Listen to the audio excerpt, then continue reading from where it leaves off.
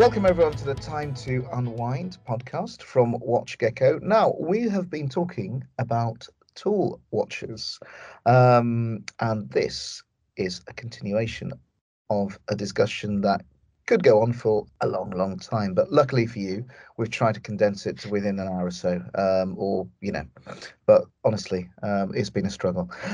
Joining us today again are Tim and Richard. Tim, say hello, Tim. Hello, Tim. Hello, Anthony. And hello, Richard. Fantastic. And everyone else. Back at school. Say hello, Richard. Hello, everybody that's listening. Fantastic. Brilliant. Well, introduction's over. Let's go straight back into what we were talking about last time, which was tool watches. Now, what we spent some time discussing was the history and the origins of the tool watch, why tool watches are known as tool watches, what they're used for, and what they stand for. But one thing that we do all agree on is that that's somewhat changed. No longer are people necessarily climbing mountains and diving and flying Sopwith camels and all these things that originally tool watches were intended for. Now it's fair to say that the whole tool watch scene has moved on somewhat, and these sort of classic watches such as Moon watches, Speedmasters, Rolexes, you name it, they're all worth a lot of money now. So what we thought of as a tool watch back then may not be a tool watch now. Agreed or not? Or do we still think that the Explorer One does everything, everywhere? I think yes. I mean, to answer that question, yeah, I think the Explorer One is still pretty good. But I think the definition of what a tool watch is nowadays is so related to people's personal, what they do every day, basically. I think a tool watch is that everyday tool, and arguably the term everyday watch is actually quite related to a tool watch. So I think it varies per person, really. I mean, there'll be people out there who live extremely active lifestyles, and they work on oil rigs, or they're builders, or anything really like that, and they require something different to what I would require, for example. So yeah, I think it's become a lot more personal, really. Yeah, I completely agree as well. I think, although I would always be a great advocate of, if you are lucky enough to own a Rolex Explorer, that you do take it everywhere with you and you embrace the fact the watch was designed to be on life's adventure with you. The reality is now, if you are, as we've recently done, building something in the garden, I probably wouldn't have worn it. Yeah, exactly. Which, of course, leads me on to the next seamless question. What is the best modern day tool watch? Because everything has changed so much, isn't it? So technology's moved on. There's stuff available now which, wouldn't even have been considered a few years ago or decades ago. So what would you say really are the most the most significant technological advances even in how tool watches have evolved? I would take a stab at saying that there are, with the exception of the Citizen Ray Mears that we were discussing in the last show, very few tool watches seem to have embraced solar power. I was thinking that, yeah. And I think that's something that is, I'm not suggesting that if we're all wearing solar-powered watches, the world will be a better place. But I'm surprised that level of technology, as it's so readily available, hasn't made it into more everyday watches for what your average person would call a tool watch. Yeah, I think if you relate the original definition of a tool watch as being a functional tool, it's hard to disagree that solar isn't the best option in that sense, because a tool watch or a tool is something that you don't need to worry about, and it works every time you need it, like a hammer. It won't let Whenever you use down. a hammer, Whatever you're not going to go, Sorry, apologies. No, that's fine. No, it won't let you down like a hammer. I like that. I think that's an advertising line for. No, what I was going to say was, if you're using a hammer, you're not going to go, I wonder if this is going to break on me or not. Like, it's just a tool. You just use it. It doesn't come into your mind. And I suppose that's kind of where solar watches are better than mechanical watches in that sense, because there is always a chance that a mechanical watch could break. Arguably, a solar one could in a way as well. But I think the chances are less than something that is mechanical with cogs and a balance wheel and all this sort of thing. You know what they say, Tim, about bad workmen? They always blame their tools. That's true. That's very true. But you, Tim, had the chance, didn't you, to spend quite a lot of time not so long ago with the Zin U50 made from submarine steel. In fact, I think you voted it as your watch of the year, did you not?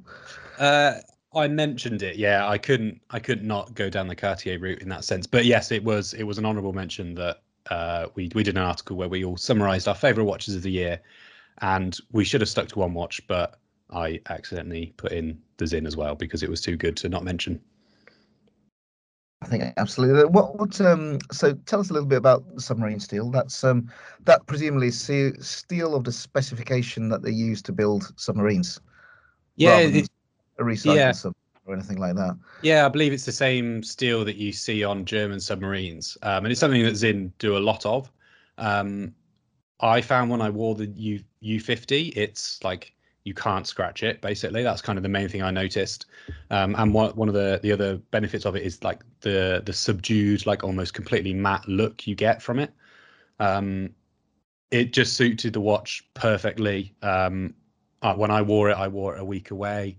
I wasn't doing anything anything even a fraction of what the watch could survive. But it was perfect. It was. I mean, we're probably going to go on to talk about some of our modern tool watch choices, but spoiler: the U50 is one of mine.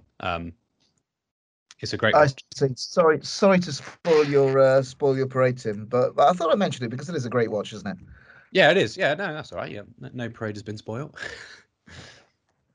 Of course, when we're talking about tool watches, there's a lot of modern technology, of which, of course, I know nothing about because physics and technology was always my worst subject at school.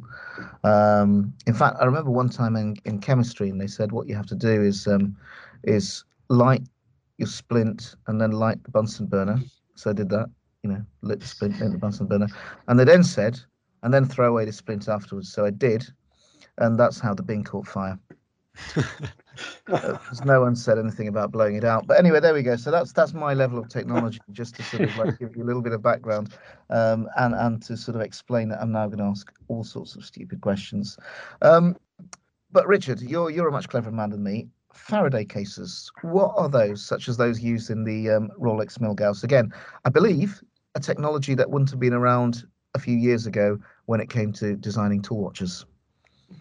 Well, to the best of my knowledge, the Milgauss has always been in a Faraday cage. I think you'll find actually that's quite old technology. I told you I knew nothing about technology. A Faraday cage is it is a wire cage, for want of a better term, where the movement sits within it. And what it does is, as a huge electrical field envelops the watch, it passes over the Faraday cage and around it, but it can't penetrate it. There was a really good experiment in the Science Museum in London where you could put your watch, if you were brave enough, into a round device, like a ring, which had a magnetic field. And they would ask you to do it if you had a mechanical watch on to see, and the watch would just stop. And then you bring it out and the watch would start again. And I actually did it with my Rolex Submariner. And it stopped dead. You're a brave man, aren't you, Richard? I was just about to say, you're much braver than Anthony, who wouldn't even take it for a swim. So I think I was under pressure from a youngster at the time to do it. Okay. And I put the watch in, and the Rolex Submariner did alarmingly stop dead. And then when I pulled it out, once the magnetic fields had reduced a bit, it did start up again, and it was fine. Obviously, sorry, go. Sorry, did they demagnetize the watch for you or not? No, it just did it itself. It started up again. It took a little bit of time, but it started up again. Sounds terrifying. I bet those were the longest seconds of your life. Yeah. I think there was a point when I thought I'd made a horrendous mistake, yes. Had to sue him. But of course, had I been wearing a Rolex Milgauss, that would not have happened. Oh yeah, that would have been a good moment. That would have been a great moment. But, I mean, Smug so moment. there's different ways they've been doing it. I mean, I think probably the ones that have really, the company that's really embraced it in the last 10 years has got to be Omega, because they went through. Do you remember they brought out their specific 15,000 ghosts resistant? I think it was part of the Aquaterra range, wasn't it? Yes. The one that's got the yellow and black second hand, Hmm.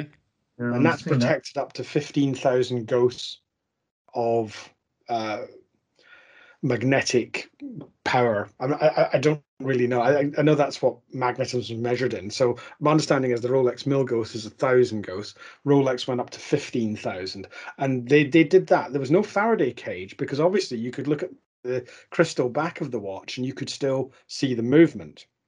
What they Yeah. did was they made everything out of non-ferrous material, which was actually quite a radical step. And I think in certain circles, such as people working at the Arctic or the Antarctic near the poles at 90 degrees north or south, those watches immediately became very, very popular, because there, I do know for a fact, watches can stop, and you can get misreadings from them, because the magnetic fields are so strong, they affect a mechanical movement of a watch. The other one that, of course, that we did mention in the last show that is particularly effective at resisting any form of magnetic field is, of course, the Citizen Pro Master Tough, which says 16,000 ghosts on the back of it. It absolutely is. Now, I don't think I've knowingly been close to many strong magnetic fields, because this is what I was just wondering, actually. What sort of, tool watches, as we know, are watches designed to do a job. What sort of jobs regularly bring you into contact with big magnetic fields? I was just trying to rack my brain to think what they. Well, I used to know a chap that worked at the thing called the Joint European Torus, and that's the large hadron collider, the large ring where they try to create particles. They all had, this is really interesting, they all had watches with high anti-magnetic capability on them, because their daily work, they were exposed to magnetic fields a lot. Anybody working in the North or South Pole, they have to have it. Absolutely. Well, I'll remember that next time I apply for a job in the South Pole. You do that. Well, you're covered. You've got your Raymares. Good. Yeah. I like sort of yeah, I'm there. I'm Get the basically CV over now. get the CV over for Older Explorer. I can see myself in that. I think that's excellent. So Richard, I think out of all of us, you're the one who's lived the most adventurous life. You've done all sorts of things. Is that a polite way of saying he's the oldest? No, he's a man who's Sorry, traveled a lot. I said it. Traveled a lot, sort of met interesting people, shot at them, that sort of thing, and just sort of wondered, throughout this whole thing, sort of which tool watch have you found most suited to your use? Well, this is going to be one of my top three. So again, is this Anthony raining on somebody else's parade now? Well, yes. Spoiler Let's alert. go I into think. it. Let's do it.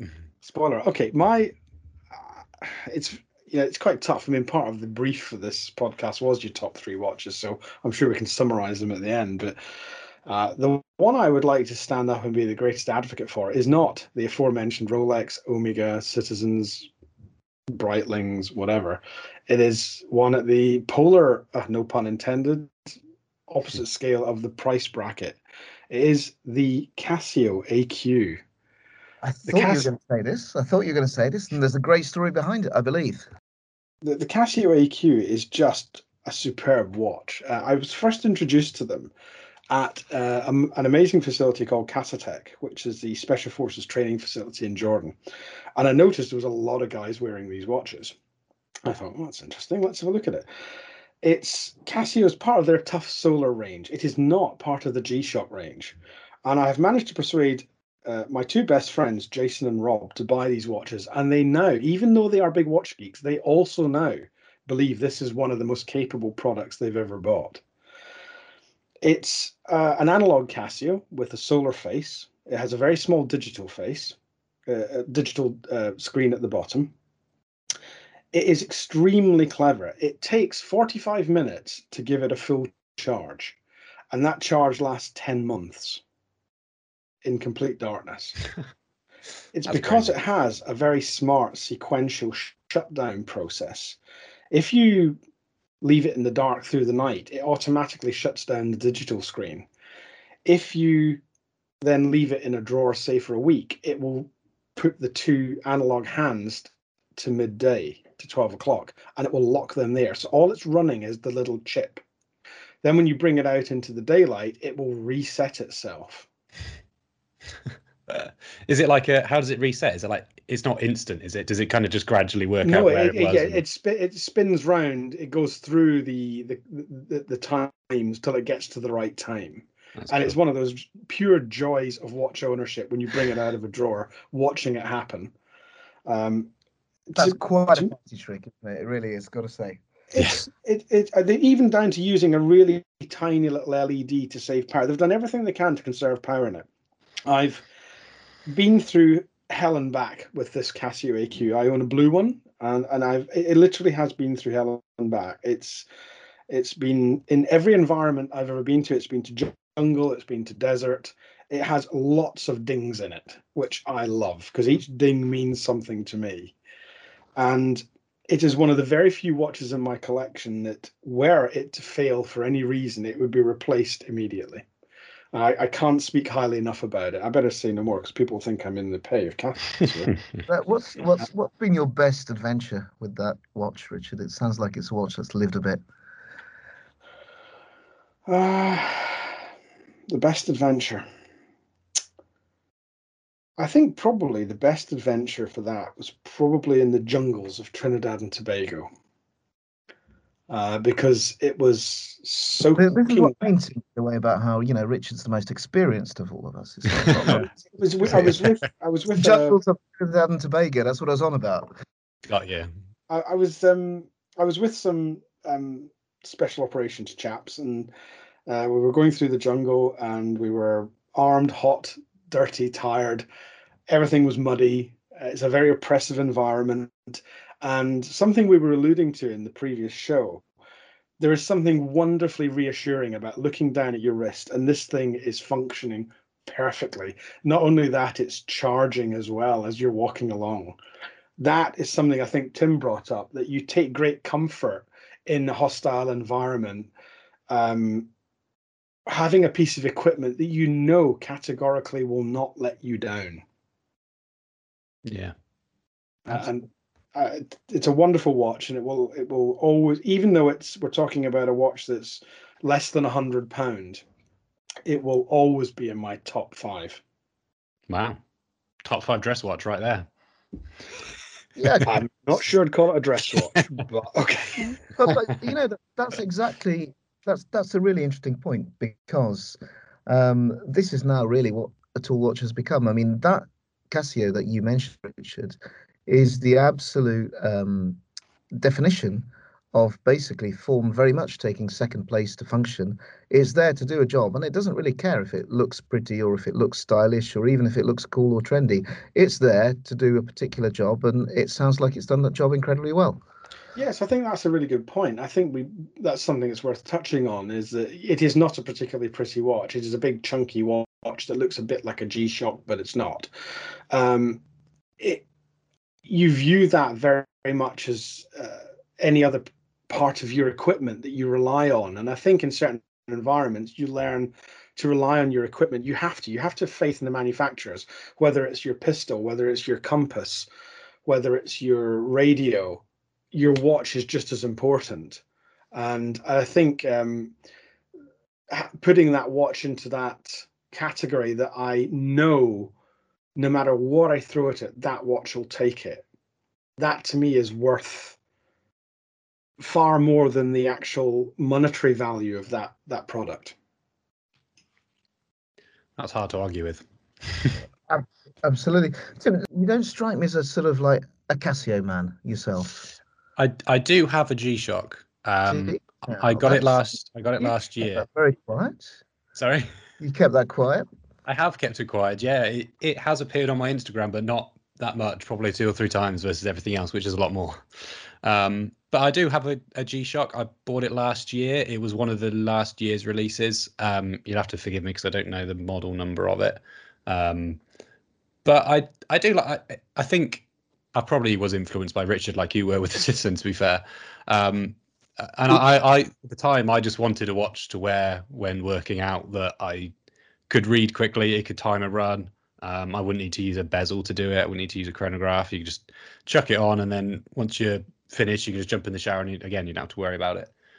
So I do have one G-Shock. I think it's a sort of watch that you kind of everyone should have one. I think if you're like you were, Richard, like you were building something in the garden recently, I think like that sort of watch you can just throw on, and like genuinely you don't really care what happens because you know it can survive. I think everyone does need that sort of watch. I think a lot of watches I've written down as like my 3 modern tour watches for 5K, like they can survive most of your like everyday stuff, and it will survive more than that really. But having a watch that, as we've alluded to, is purely you can switch your brain off and not have to worry about at all, you just can't beat a G-Shock, and they're like one of the more affordable watches you can get. So it kind of makes everyone's life a little bit easier, really. I think more affordable is key there, isn't it, Tim and Richard? Because would you say that the best tool watch is really a cheap one? It's a watch that you can give all sorts of punishment, and even if it broke or was stolen or never seen again or destroyed, you're not distraught because it didn't cost you that much anyway. Get another one. I think that's a really good point. Yeah. Yeah, definitely. I think because this definition has the word tool in it, it's something you use, and if you're using it but are conscious of the value, then you're not using it to its full potential. You're holding yourself back because you're concerned about what certain feature of it. When I made a few notes of this, I was thinking how the everyday watch is the modern day tool watch, and for me, there were a few like important features that a watch would have to fit for it to be a tool watch for me, and it doesn't necessarily fit being a diver. It could be anything really. One of them was attractive on the wallet, because if you're using it every day, like that's probably the most tool watch thing I would use. I don't want to go anywhere and feel like I'm worried about the value of the watch and oh god, I shouldn't be wearing this here, X, Y, and Z sort of thing. So yeah, definitely. I completely agree. Having been in the unenviable position of shattering the lens of a Rolex Submariner, and then having to pay to have it replaced because I wore it on a boat. How did you do that? What happened? The watch had a severe impact on a boat. That's it. But primarily because I'd lost control of my left hand at the time. And I caught it at just the wrong angle, and I shattered the sapphire crystal. Although it remained intact, there's a huge crack right across it from top to bottom. Right. And I contacted the local Rolex service center, which was in the Middle East where I was, and it wasn't cheap to get that replaced. And then somebody said to me jokingly, "Should have worn a G-Shock." Well, that was a life-changing moment for me. And now you are that man. You are the should have been wearing a G-Shock person. Learn from my example and my stupidity. I think that's the thing, isn't it? Because unfortunately, much as we love the Speedies, the Rolexes, the fact is, particularly when it comes to Rolexes and steel sports watches in general, they've almost been sort of like priced out of everyday use as tool watches, if you see what I mean. I'm probably like a little bit of a sissy on this. You've obviously alluded to the fact quite rightly that I'm a big girl's blouse when it comes to even getting it wet. But no, at the same time, I think there is. I think unfortunately, value is sort of the enemy of a tool watch, isn't it? Yeah, I think there's kind of a point there about watches in general, where if you're concerned about the price of it, you probably shouldn't really be wearing it because maybe you can't afford it, or you shouldn't have to worry about it to that level. I don't necessarily completely agree with that, but I think in certain environments, yeah, it should be. It's just something for you to not think about. If you're wearing a watch and you're wearing it as a modern day tool watch, a consideration of will my watch be able to survive what I'm doing just shouldn't come into your mind. It's distracting from whatever you're doing, and it might not be as adventurous as the sort of stuff that Richard's done in his past. It might just be literally cleaning a car or fixing a car or anything like that. You shouldn't be worried about, oh God, if I ding it on this part of the car, then it's going to be damaged. Well, it just shouldn't be a part of your mindset, really. Absolutely. Yeah, no, I completely agree. The latest ding I put into it was a Tracer watch that I wear and I like, was gardening. Just scratched it on a bush as I put my hand through a bush, and I thought, oh, wish I hadn't worn it.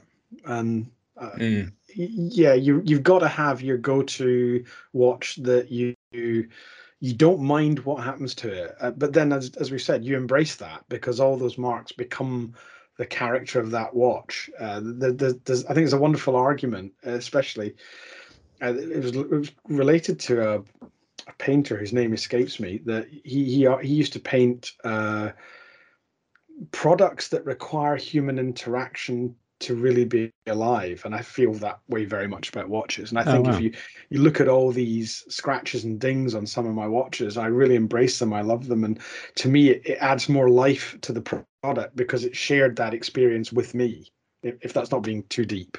Yeah, no, that's I think that's absolutely right. Every scar tells a story. Yeah, that's the reason why. I mean, let's be honest, we spend so much on a watch is because it can go with you on the journey. Like if we didn't care about the emotional side of it and the artistic side of it, we would just be wearing swatches or whatever, and we'd be done with it. Nothing against Swatch, I love Swatch, but you buy into whether it's marketing BS or whatever. You have a connection to these watches, and those stories behind them bring you together and make you want to wear certain watches with certain occasions. And whenever you wear them going forward, you always remember the history you've had with that watch. Absolutely, I think that's very true. Every watch tells a story as well as every scar. So in terms of tool watches, obviously you've got your G-Shock, Tim. Richard, we know what your favorite tool watch is, but do you think there is a tool watch that can serve the role as being just your one and only watch? So if you had to get a watch which would classify as a tool watch, is there one which is just suitable as a one watch collection? Well, you see, that's now there where I fall foul of my own argument, because being the watch enthusiast that I am, I would not want my only watch probably to be a G-Shock. And I feel quite embarrassed saying that because I love G-Shock. Always be a great advocate of them. But if you could only let me keep one watch, it wouldn't be the G, I'm afraid. It would have to be something that I could talk about the complex movement and watch the complications on it happening. And I'd have to shoot myself in the foot on that one. It's gone back at everything he's just said. Yeah. Absolutely. What about you, Tim? The G-Shock is the one that you keep, isn't it? And the Cartier and the Sub would go.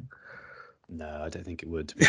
I mean, personal collection aside, they're like brands like Rolex and Seiko. I mean, like we haven't even really spoken about Seiko that much in this yet, but they are very comparable to what Rolex kind of used to be back in the day. Like that Seiko are doing it now. So I think basically any like modern sports watch from Seiko could easily fill that gap.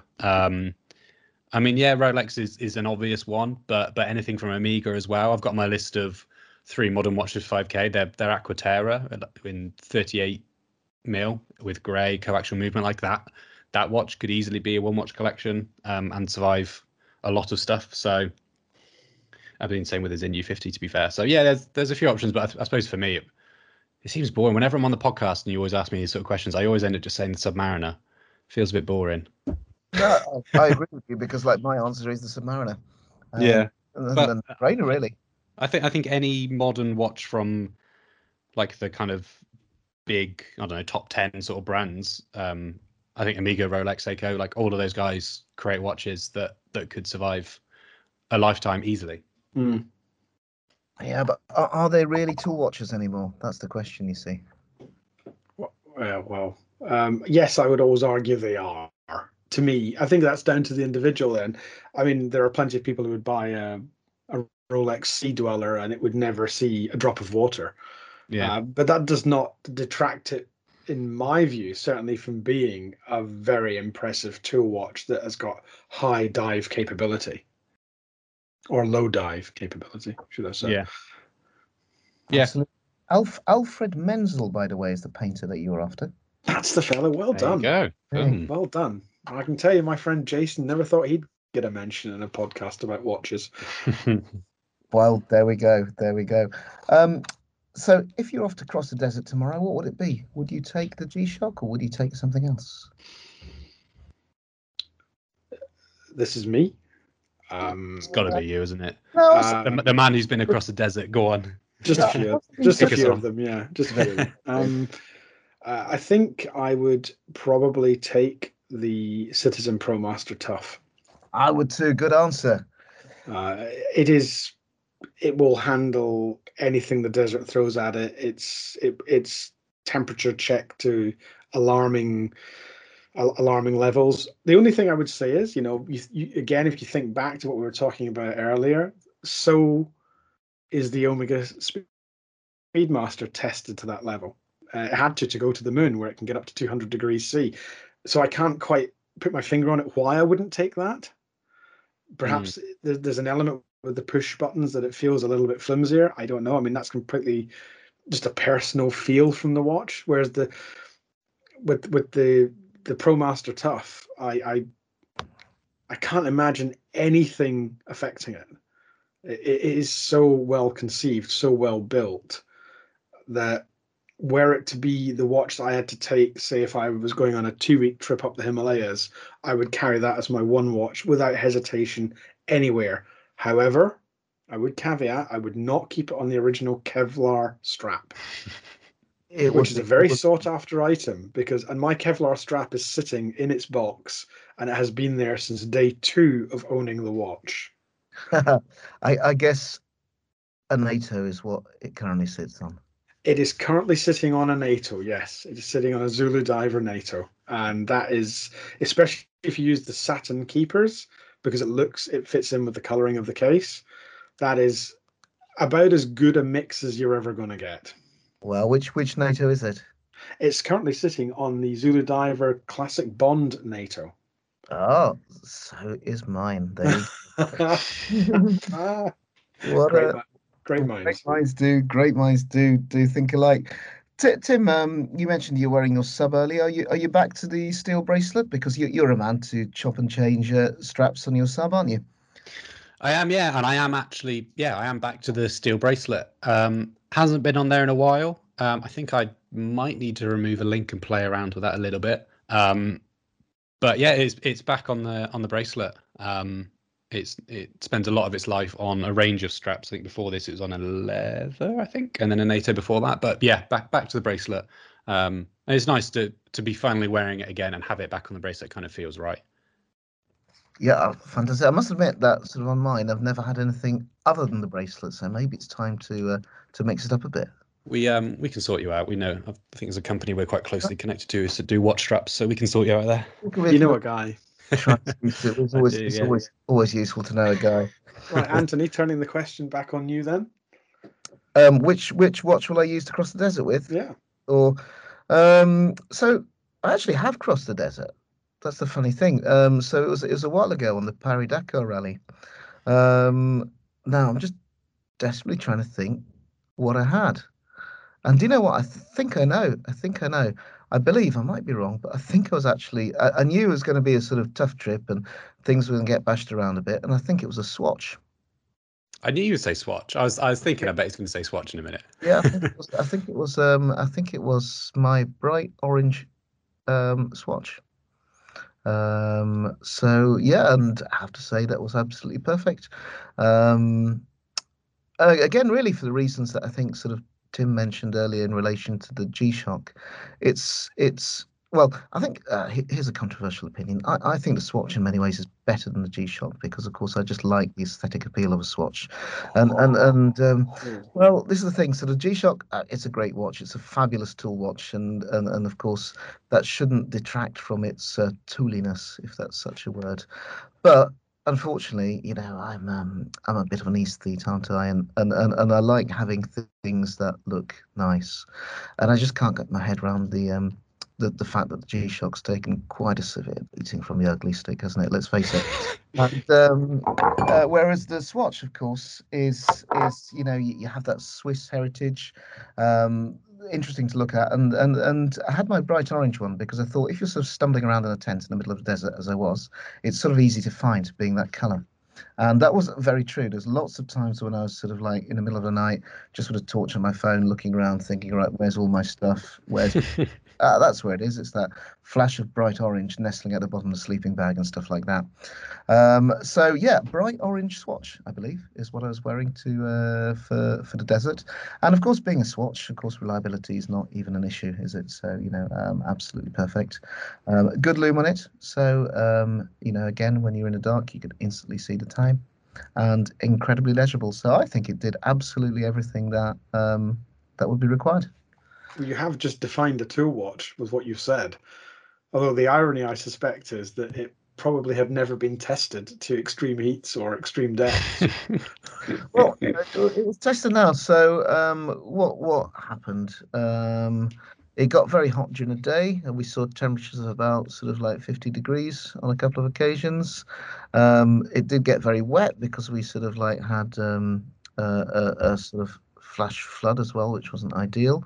So yeah, and throughout that, it got sort of like trampled on a few times. Pretty much faultless. I don't think there was sort of like anything anything at all that really went wrong. I'm still trying to get over the change in tension of this recording ever since Anthony said that Swatch is better than G-Shock. Oh, that was a big moment. It was a big moment. It's a big moment. And Yeah. of course, the great thing about sort of like watch collecting and watch appreciation is that, of course, everyone has their own ideas. But to my mind, look, I'm not taking anything away from the G-Shock. It is absolutely what it is, and it's very good at what it does. I just wished it looked a bit prettier, and if it did, I'd like it more. And call me shallow, but that's how it is. I feel if we were doing this in person, Richard would have shot you the dirtiest of look as soon as you said that. I wondered where that was going there. Oh, yeah. I thought just shot you full stop, but it's. Do you actually own a digital watch, Anthony? No, I don't. I don't. I thought you'd say that. No, I don't. I used to, but no, I don't have one. I'm going to make it my mission over the next 6 months to try and find you a G that you actually think I want that. What about a Casio? Have you seen the Casio, Anthony? I have. Let me just remind myself again. A bit of a nickname. But yeah, it's a G-Shock that has is similar to like a Royal Oak in the. I see it. Yeah. Yeah, in the bezel shape and everything, and it's got traditional analog hands and stuff. Yeah, people refer to that as the Casio, and actually mod it with like metal parts to go over the rubber, so it looks even more like a Royal Oak. I've seen that, and it's quite fun. But just tell me why I wouldn't want a Swatch instead. Well, yeah, I can see. I'm looking at it now, Tim. Yeah, I can see the. I can definitely see the lineage. Yeah. I can see a nice modification with a wonderful chunky gold coloured bracelet. Oh no! Oh, there's a very tactical looking one. Yeah, it's all black. Yeah, that one's pretty popular. I think they've all done really well, and I think this year they've released smaller sizes that are aimed at the women's market, because these are like 44, maybe 45. These new ones are like 42, but they're like white with like rose gold hands and stuff. So they kind of reduce the size, but then kind of lean too much into the traditional women's aesthetic for some people anyway. So there's a Casio, which of course is sort of like a bright reddish orange, which is quite similar to the strap on my Swatch actually. So I guess if Okay. I was going to wear a digital watch, I'd wear that. But it's the part of the appeal is that it's not a purely digital watch, is it? Yeah. There you go, Well, Richard. We've that's planted the why I seed like on the his AQ mind. so much, because the digital screen is so Yeah. tiny. It Mm. is, to all intents and purposes, an analog. Yeah. Yeah, definitely. Nice. So yeah, that could be my introduction to it. I like it as a plan. Um, let's move on. Let's talk about which tool watches we would choose then, given a budget of £5,000. So I think that sort of puts pretty much Mm. the other watches we've spoken about before pretty much out of range. Well, actually, we have spoken about a few of them before because, of course, there were spoilers, but we did warn you about that. Let's go for a budget of £5,000. Of course, feel free to spend a lot less. We'll give you some sort of like extra bonus points if you do. Let's start off with Tim. Give us three watches that you'd spend £5,000 or less on, which would be indubitably defined as tool watches. Okay, so I'm going to stick more towards the mechanical side of things. I think we have to for me anyway, mention G-Shock and Casio. They're obviously very good examples that. Tim, I thought you already did that. Move on. All right, G-Shock out of the way. The first one for me, we've already mentioned it, the Xinyu 50. It was a watch I looked at recently. German submarine steel. Extremely legible. You've got really bold lume, and you've got great contrast with the black dial and the white hands. And for me, in relation to like a modern day tool watch, I'm not really going to be putting it through like insane amount of testing or like crazy environments. So it is reassuring enough for me to be able to survive anything I can put it through, but then still has a wearable, sensible look, I suppose, that you could easily wear like every day if you really wanted to. So that for me, that's pick number one. That's around €2,000. Pick number two is, it's rather boring because it's already a watch I've already mentioned as well, is the Aquaterra, the coaxial 150 meters model with the white dial with grey details. I will just send a link to you too, just so you can see what I'm talking about. But that's the one I would get. It's on the rubber strap as well, because I think it looks all right on the bracelet, but it shines on the rubber. And you've got the coaxial movement there. You've got anti-magnetic properties. You can see the movement. It's a great size, so it's not going to get in the way of your life. The rubber strap as well, if you do end up in water, it's perfectly fine. You've got water resistance rating and you've got the rubber strap, so it feels quite sporty. And brand new, that one is just in the budget of 4,700. And the final choice is kind of similar to the U50. And I'm tempted to say like the Rolex OP in 36, not like a do it all to watch, but again, something for daily wear that'd be great. But I'll go slightly different, and I'll go the Pelagos from Tudor. I think loads of Tudor watches are extremely appealing, and there's probably more that are more wearable.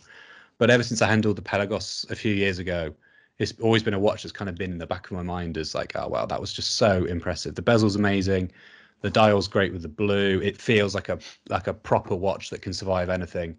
And I wish they do more with it. Really, I think they could expand that with GMT versions and stuff. So yeah, there's my three. Thank you very much, Tim. Absolutely great choice. Shall I go next? Go for it. Go for it. I've been giving this a lot of thought, naturally. And so my first nomination is going to be the G-Shock. No, that's a joke. No, absolutely no. That would be a proper G-Shock to the system if I said that, wouldn't it? Boom, boom. No, what I was going to go for, and this is actually a watch that I'm giving very, very, very careful consideration to purchasing, is it's a Squale. Or a Squale rather, as I should know, because of course, whilst Squale is the Italian word for shark, it is of course a Swiss company, and they pronounce it the French way, which is Squale.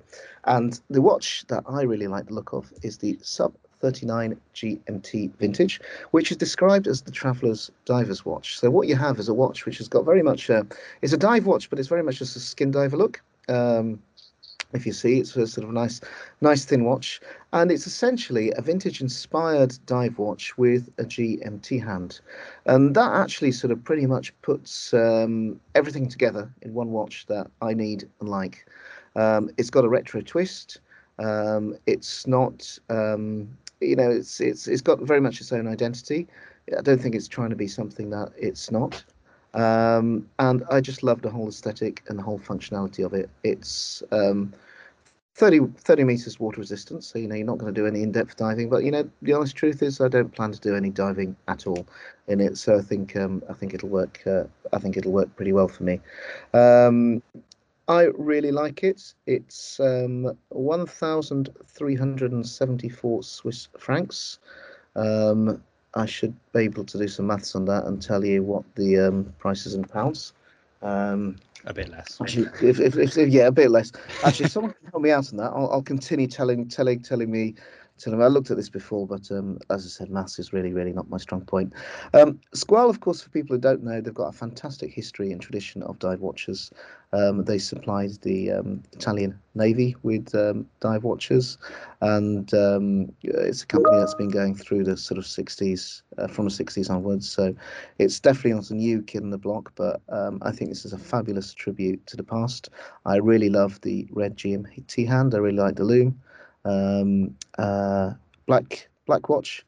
And I think it's the sort of watch where, we were talking earlier on about, what's one watch that you could have which would perform pretty much any role and be suitable for any occasion. And it would be that one. It's just over £1,000, 1,081. It's got an ETA movement in it, so quality, of course, is not something that you even need to think about.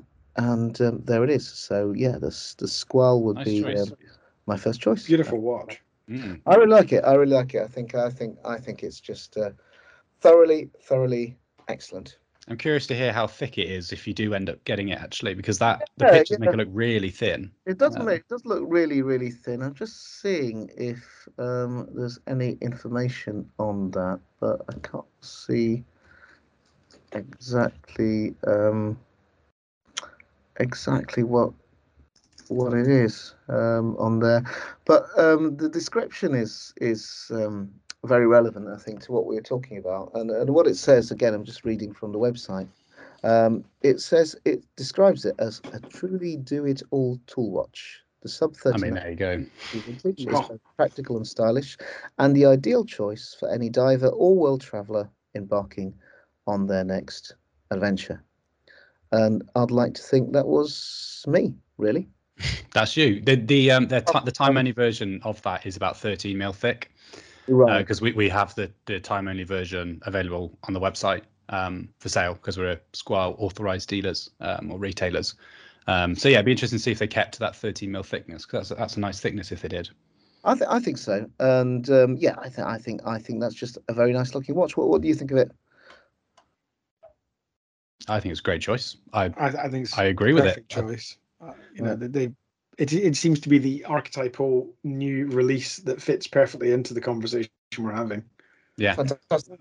So good. Now I've united everyone. I'm now going to sort of blow a big bomb in the middle of it by sort of like nominating my second tool watch, which is of course the ultimate tool watch, and there's just no argument because this is the most versatile watch that's ever been made. Oh god. It's the Apple Watch. Oh dear. Okay. There you go. But look, what did we say a tool watch is about? A tool watch is about functionality. It's about giving people tools to do their job. Certainly my job is about emails, text messages, WhatsApp, out stuff, answering the phone, talking on the phone. It's all there, isn't it? I mean, there's never been a level of such user-friendly technology, and you don't need to swivel bezels or work out sextants or calculate degrees. You can just tap a little button, it'll show you which way north is, so you don't really need to worry about that. So yeah, it's interesting. So obviously I sort of like let's say slagged off the G-Shock earlier. I think the aesthetic of the Apple Watch is much nicer. It's not rugged in the way that it is, but a tool watch doesn't have to be rugged, does it? It's a watch that enables you to do your job. And I've had an Apple Watch before. I actually haven't got one at the moment, but I have had one before, and I did find it very useful. The only reason why I stopped wearing it was that I liked wearing my other watches too much. Mm. So, but anyway, some friends of mine have sort of converted me vaguely to the concept of double wristing, which of course everyone will know about. One Apple Watch on one wrist and your other watch on your other wrist. Maybe looks a little bit silly, but I think now that more people are doing it, I could probably go back to using an Apple Watch because in my time with it, it was undeniably useful. The aesthetic I liked, and of course, there's no shortage of accessories to customize it in a way that would be again aesthetically pleasing. So yeah, it's got to be the Apple Watch because I think you can't sort of like argue against it being the ultimate tool watch, or can you? I hate to agree, but I feel compelled that I have to agree. Okay. It is everything you've described there is very difficult to pick holes in. It is to most watch wearers the perfect tool for their everyday life. And by sheer definition of everything we've covered, that watch must fit into that category. Yeah. I've got a good friend is in the US Coast Guard, and a lot of those guys are wearing that type of watch in the double wristing capacity, as you mentioned, because they have the hurricane alerts and things on them on an app. Mm.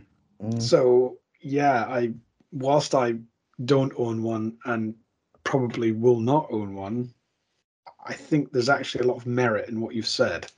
Yeah, I completely agree. I think people don't like to admit it, but yeah, in terms of what a tool watch is today, that is the most functional tool watch you can get. And let's be honest, most people in the world are wearing an Apple Watch right now. Like it was released 6 years ago, probably. Something like that, yeah. And it's the most popular watch. I mean, Apple, let's say they're the biggest watch brand in the world. I mean, everyone's wearing an Apple Watch. So yeah, I think that's hard to argue with. As much as watch nerds will hate that concept, I think you're right. Absolutely, and I've not looked recently, but I think we're looking at somewhere between 300 and 500 pounds, are we, for an Apple Watch? Yeah, I think they start around Yeah. £300 ish, maybe a bit less for a more basic one. But yeah, you can spend about that, and you'll get a good one that will connect to your phone and won't need to be near your phone to work and stuff. So nice. So there we go. And my final choice, I hope everyone agrees with, it's a watch that I had the privilege of wearing for a couple of weeks not so long ago, and I've written about it, of course, on the WatchGecko online magazine, and that is the Zinn 356 Flieger, the pilot watch. I think it's just I really really enjoyed wearing it. I wore it for 2 weeks, and it just I thought it was lovely. Everything about it I liked, of course. Extremely practical, plenty of functionality, beautiful syringe hands, incredibly easy and clear to read.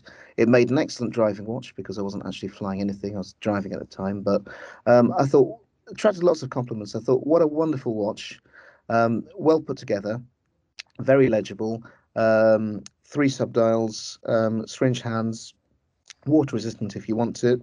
And I think very very good value at about €1,500. 1,750 on the leather strap.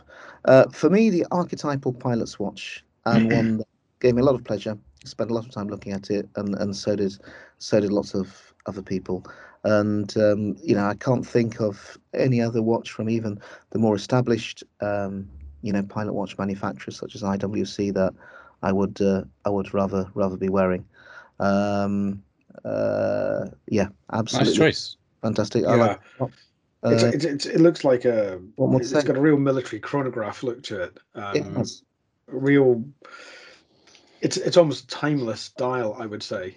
That could be a watch from the 1950s or from 2021.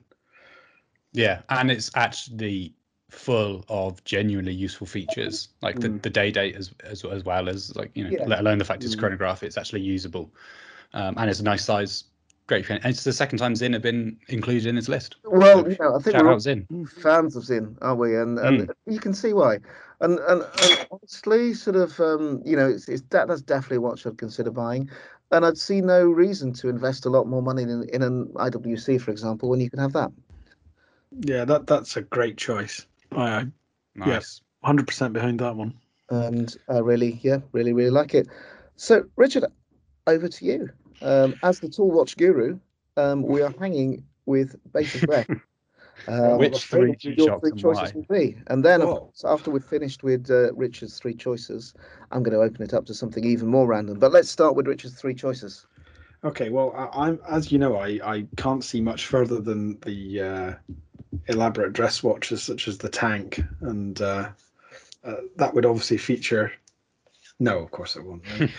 I'm afraid mine are no surprise because they've all cropped up in conversation. The Citizen ProMaster Tough Raymiers from the early 2000s has to be in my list. I've advocated it throughout these discussions. I can't really say anything more about it. The newer models I would avoid. I would definitely try and go for a used model, which is by default what you'll probably find now. They're not particularly expensive. A good one will be somewhere between £300 to £500. I have seen them for more, but I don't think you should pay more than that for it. But if you can find one, you would not be disappointed. And I think a very learned gentleman on this podcast would agree. I'd completely agree, Richard. And had it not been for the fact that I knew you were going to talk about it, I would have certainly put it on my top three as well. Okay. My second one, again, we've discussed this, the Casio AQ S810W, specifically, Tough Solar. It is an outstanding piece of equipment. It can be your go-to watch, whatever you're doing. It's maybe not going to be the watch you'd wear out on a smart evening, but you could wear it every other day. Again, you're looking at probably around about £50 for that, so it's incredibly cheap for what you get. So buy with confidence on that because I've thoroughly tested one. Last one has to be the Omega Speedmaster Professional Moonwatch, specifically the model with the stainless steel back, and for my money, on the leather strap, on the black leather strap with the deployment clasp. Nice. I think that is the best looking one by far. Hence, it's the model that I bought. I don't think it looks aesthetically quite as pleasing on the stainless steel bracelet. I think the black strap really offsets particularly well against that watch, purely because of what it's been through, the testing it went through. We use the word iconic perhaps too much, but I genuinely feel this watch can have that name apportioned to it. It's just within our brackets. I think you can get it for around £4,170.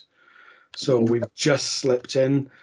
I think because of the history of the watch, the fact they've kept it true in its design all through its evolution, you still will look at that watch and you're still looking at the same dial that these incredible Apollo Gemini astronauts looked at. To me, that is priceless.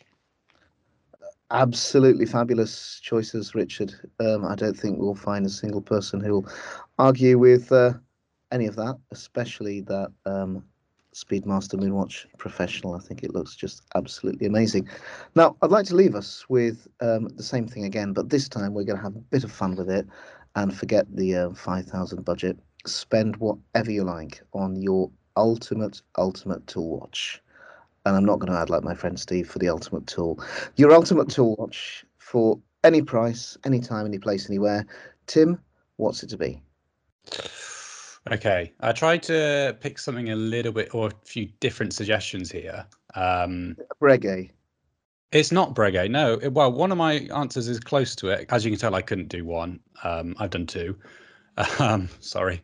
The first one is a Rolex Submariner, obviously. I'll get it out of the way. 6200. It's the early Big Crown 37mm with an Explorer dial.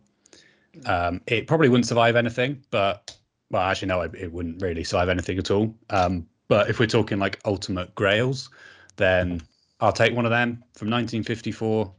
One sold at Phillips, I think in 2017 for $500,000. So, you know, I'm really pushing the whole concept of it being It's beautiful, though, grail. isn't it? It is, yeah. And I was tempted to put an early Explorer in there because they're cool, but this combines best of both worlds. It's also 37mm as well, so like the old earlier sports Rolexes were smaller.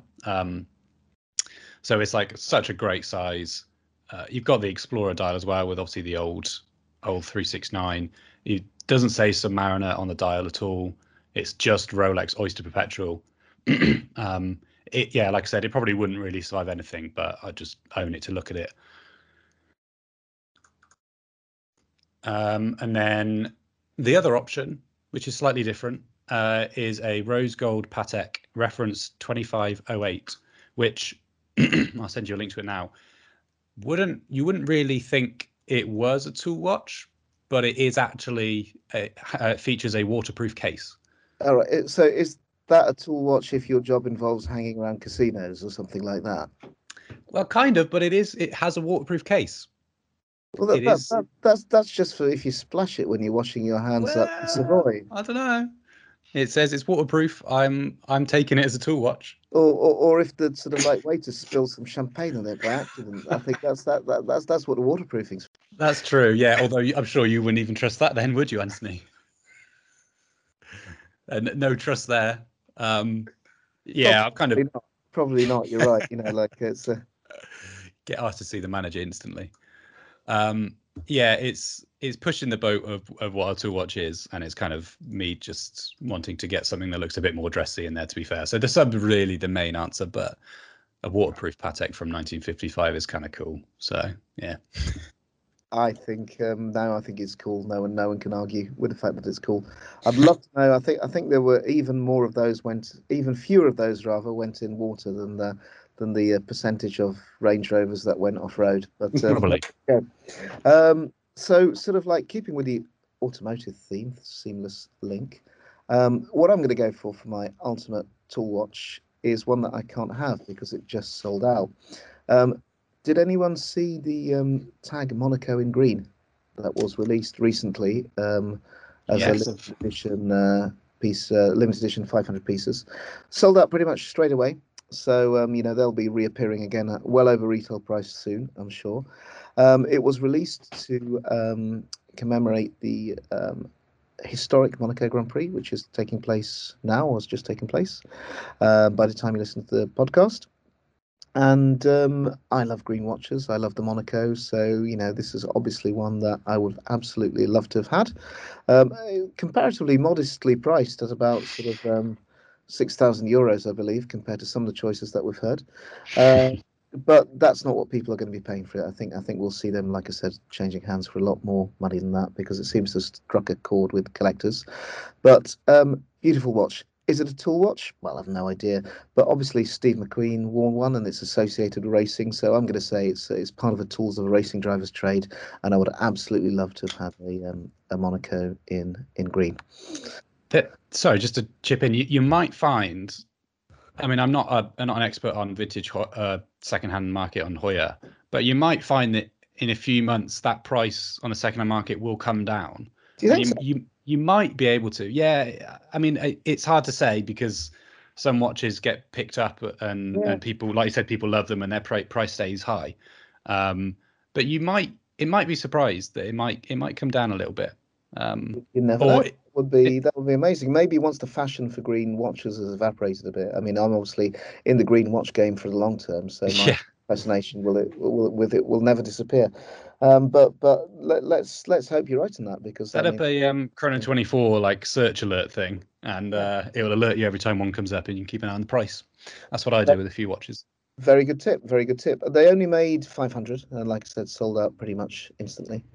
But I don't know if I think it's probably going to be a little bit of a polarizing choice because the Monaco is not everyone's cup of tea, and neither is a green watch. But I like both, and so therefore, no surprise that I find a combination absolutely stunning. Yeah, it's a very Anthony choice in the best way possible. Yeah, I like it. Like I said, tool watch is maybe pushing it a little bit, but I'm going to call it the tools of a racing driver's trade. Nice. Richard, how about yourself? Money, no object. Well, I'm afraid I've done the same as Tim. I've got two because I really couldn't pick. The first is not hugely shattering the 5,000 ceiling. It's a Rolex Explorer 2, reference 16570, pre-2011. How much are those changing hands? About 8.5, give or take. modest, very modest. Like Yeah, and to me, that is the ultimate tool watch. I am lucky enough to have one, and it is a beautiful piece of equipment that is aimed at those that now are explorers at heart, but maybe we don't explore much now. But to me, the ethos behind that watch is everything that I love in life. So that is, for me, the ultimate tool watch. But it was about 3,000 too much to go into our top three. No, but beautiful is your choice. However, seeing as you've got one, I think it's more than fair that you name something that you haven't. Oh, and that's what I'm going to do, because this is my Grail watch. Can I guess? Yeah, go for it. See, I think I know you, and I don't think. Okay, I might be wrong, but I don't think you would go crazy price like I did. I think you might say, oh, you would have said it with the three modern ones though. I was going to say that like £1,000 G-Shock. No, that's a good answer though. No, but it's not. Ah, damn it. Okay, cut that out. It's not, and I think I've gone perhaps overly controversial here. On this okay, all right. Because my Grail watch doesn't exist, unfortunately. Oh, okay. Oh, I should have known you'd do that. It doesn't. My Grail watch is a titanium Rolex. Okay, yeah. And that was in my the head reason somewhere. is I've been following the America's Cup closely, and of course there's been an awful lot of chatter about Ben Ainsley's Rolex, because Ben Ainsley is wearing a one-off titanium Yachtmaster. And I quote, he says here, "The team at Rolex has been incredibly thoughtful by giving me a titanium Yachtmaster 42. I'm extremely honored to have it. Plus, from a performance perspective, every little bit of weight that we can save helps us to go faster." Now, whilst I wouldn't necessarily want the Yachtmaster, the prospect of an Explorer or Explorer 2 in titanium would be, for me, without a shadow of a doubt, the ultimate tool watch. Yeah. Okay, I can see why you chose that. And that is a very, very you choice as well. Again, in the best way possible. It is very me. There will be people listening to this saying, well, we saw that one coming. I'm waiting for the for you to be announcing the phone call you've had from Rolex to be listening to this, and they're going to make you one. Yeah, work with Rolex. Give it a go. I think because it's a very good point. I wonder why they haven't sold. I have no idea, because when I was faced with the choice of a titanium Seamaster or stainless steel, I really, really had to look hard, admittedly, but I wanted the titanium one. I don't know why Rolex don't go down that route, because to me, it would just transform a titanium Submariner. Gosh, it'd be amazing. That would be quite something. That would be quite something. Yeah. I think it would possibly lean too much into the tool watch aspect of Rolex, and almost because it would require too much explanation for the rich people who buy Rolexes new. Let's be honest. Yeah. They probably would never really go down that route. I mean, it's very cool that they've done this one-off one, and I might be totally wrong. And if they do it as a serial production, that will be the coolest thing to see from Rolex for quite a while. I mean, they released a two-tone 36mm Explorer recently, so never say never. Yeah, who'd have thought it? Yeah. Well, sort of, I quite like that one, but there's another story. I don't think anyone can really top that. The titanium Rolex. I think that's an excellent Grail watch. Good modern choice. Very good. Thank you. Yeah, and it's funny we talked about Grail watches, and sort of the whole thing about, I think, the pursuit of the Holy Grail was no one was ever sure it existed. So historically, so I think what better definition of a Grail watch than one that may not even exist. Absolutely. Sure. Nice. Brilliant. Well, thank you very much for listening, everyone. I think we've probably covered the whole subject of tool watches a little bit. Unfortunately for you, our listeners, we could go on for a lot more, but we won't. We'll call it for a halt on this occasion. No doubt revisit it in future. But we hope you've enjoyed listening to our thoughts, and thanks very much to Tim and for Richard for their time and their insights on what makes tool watches great and why we all need them in our lives. Yeah, it was good fun. Thank you. Thank you very much. I enjoyed that. Thank you very much indeed, and we'll talk to you again soon.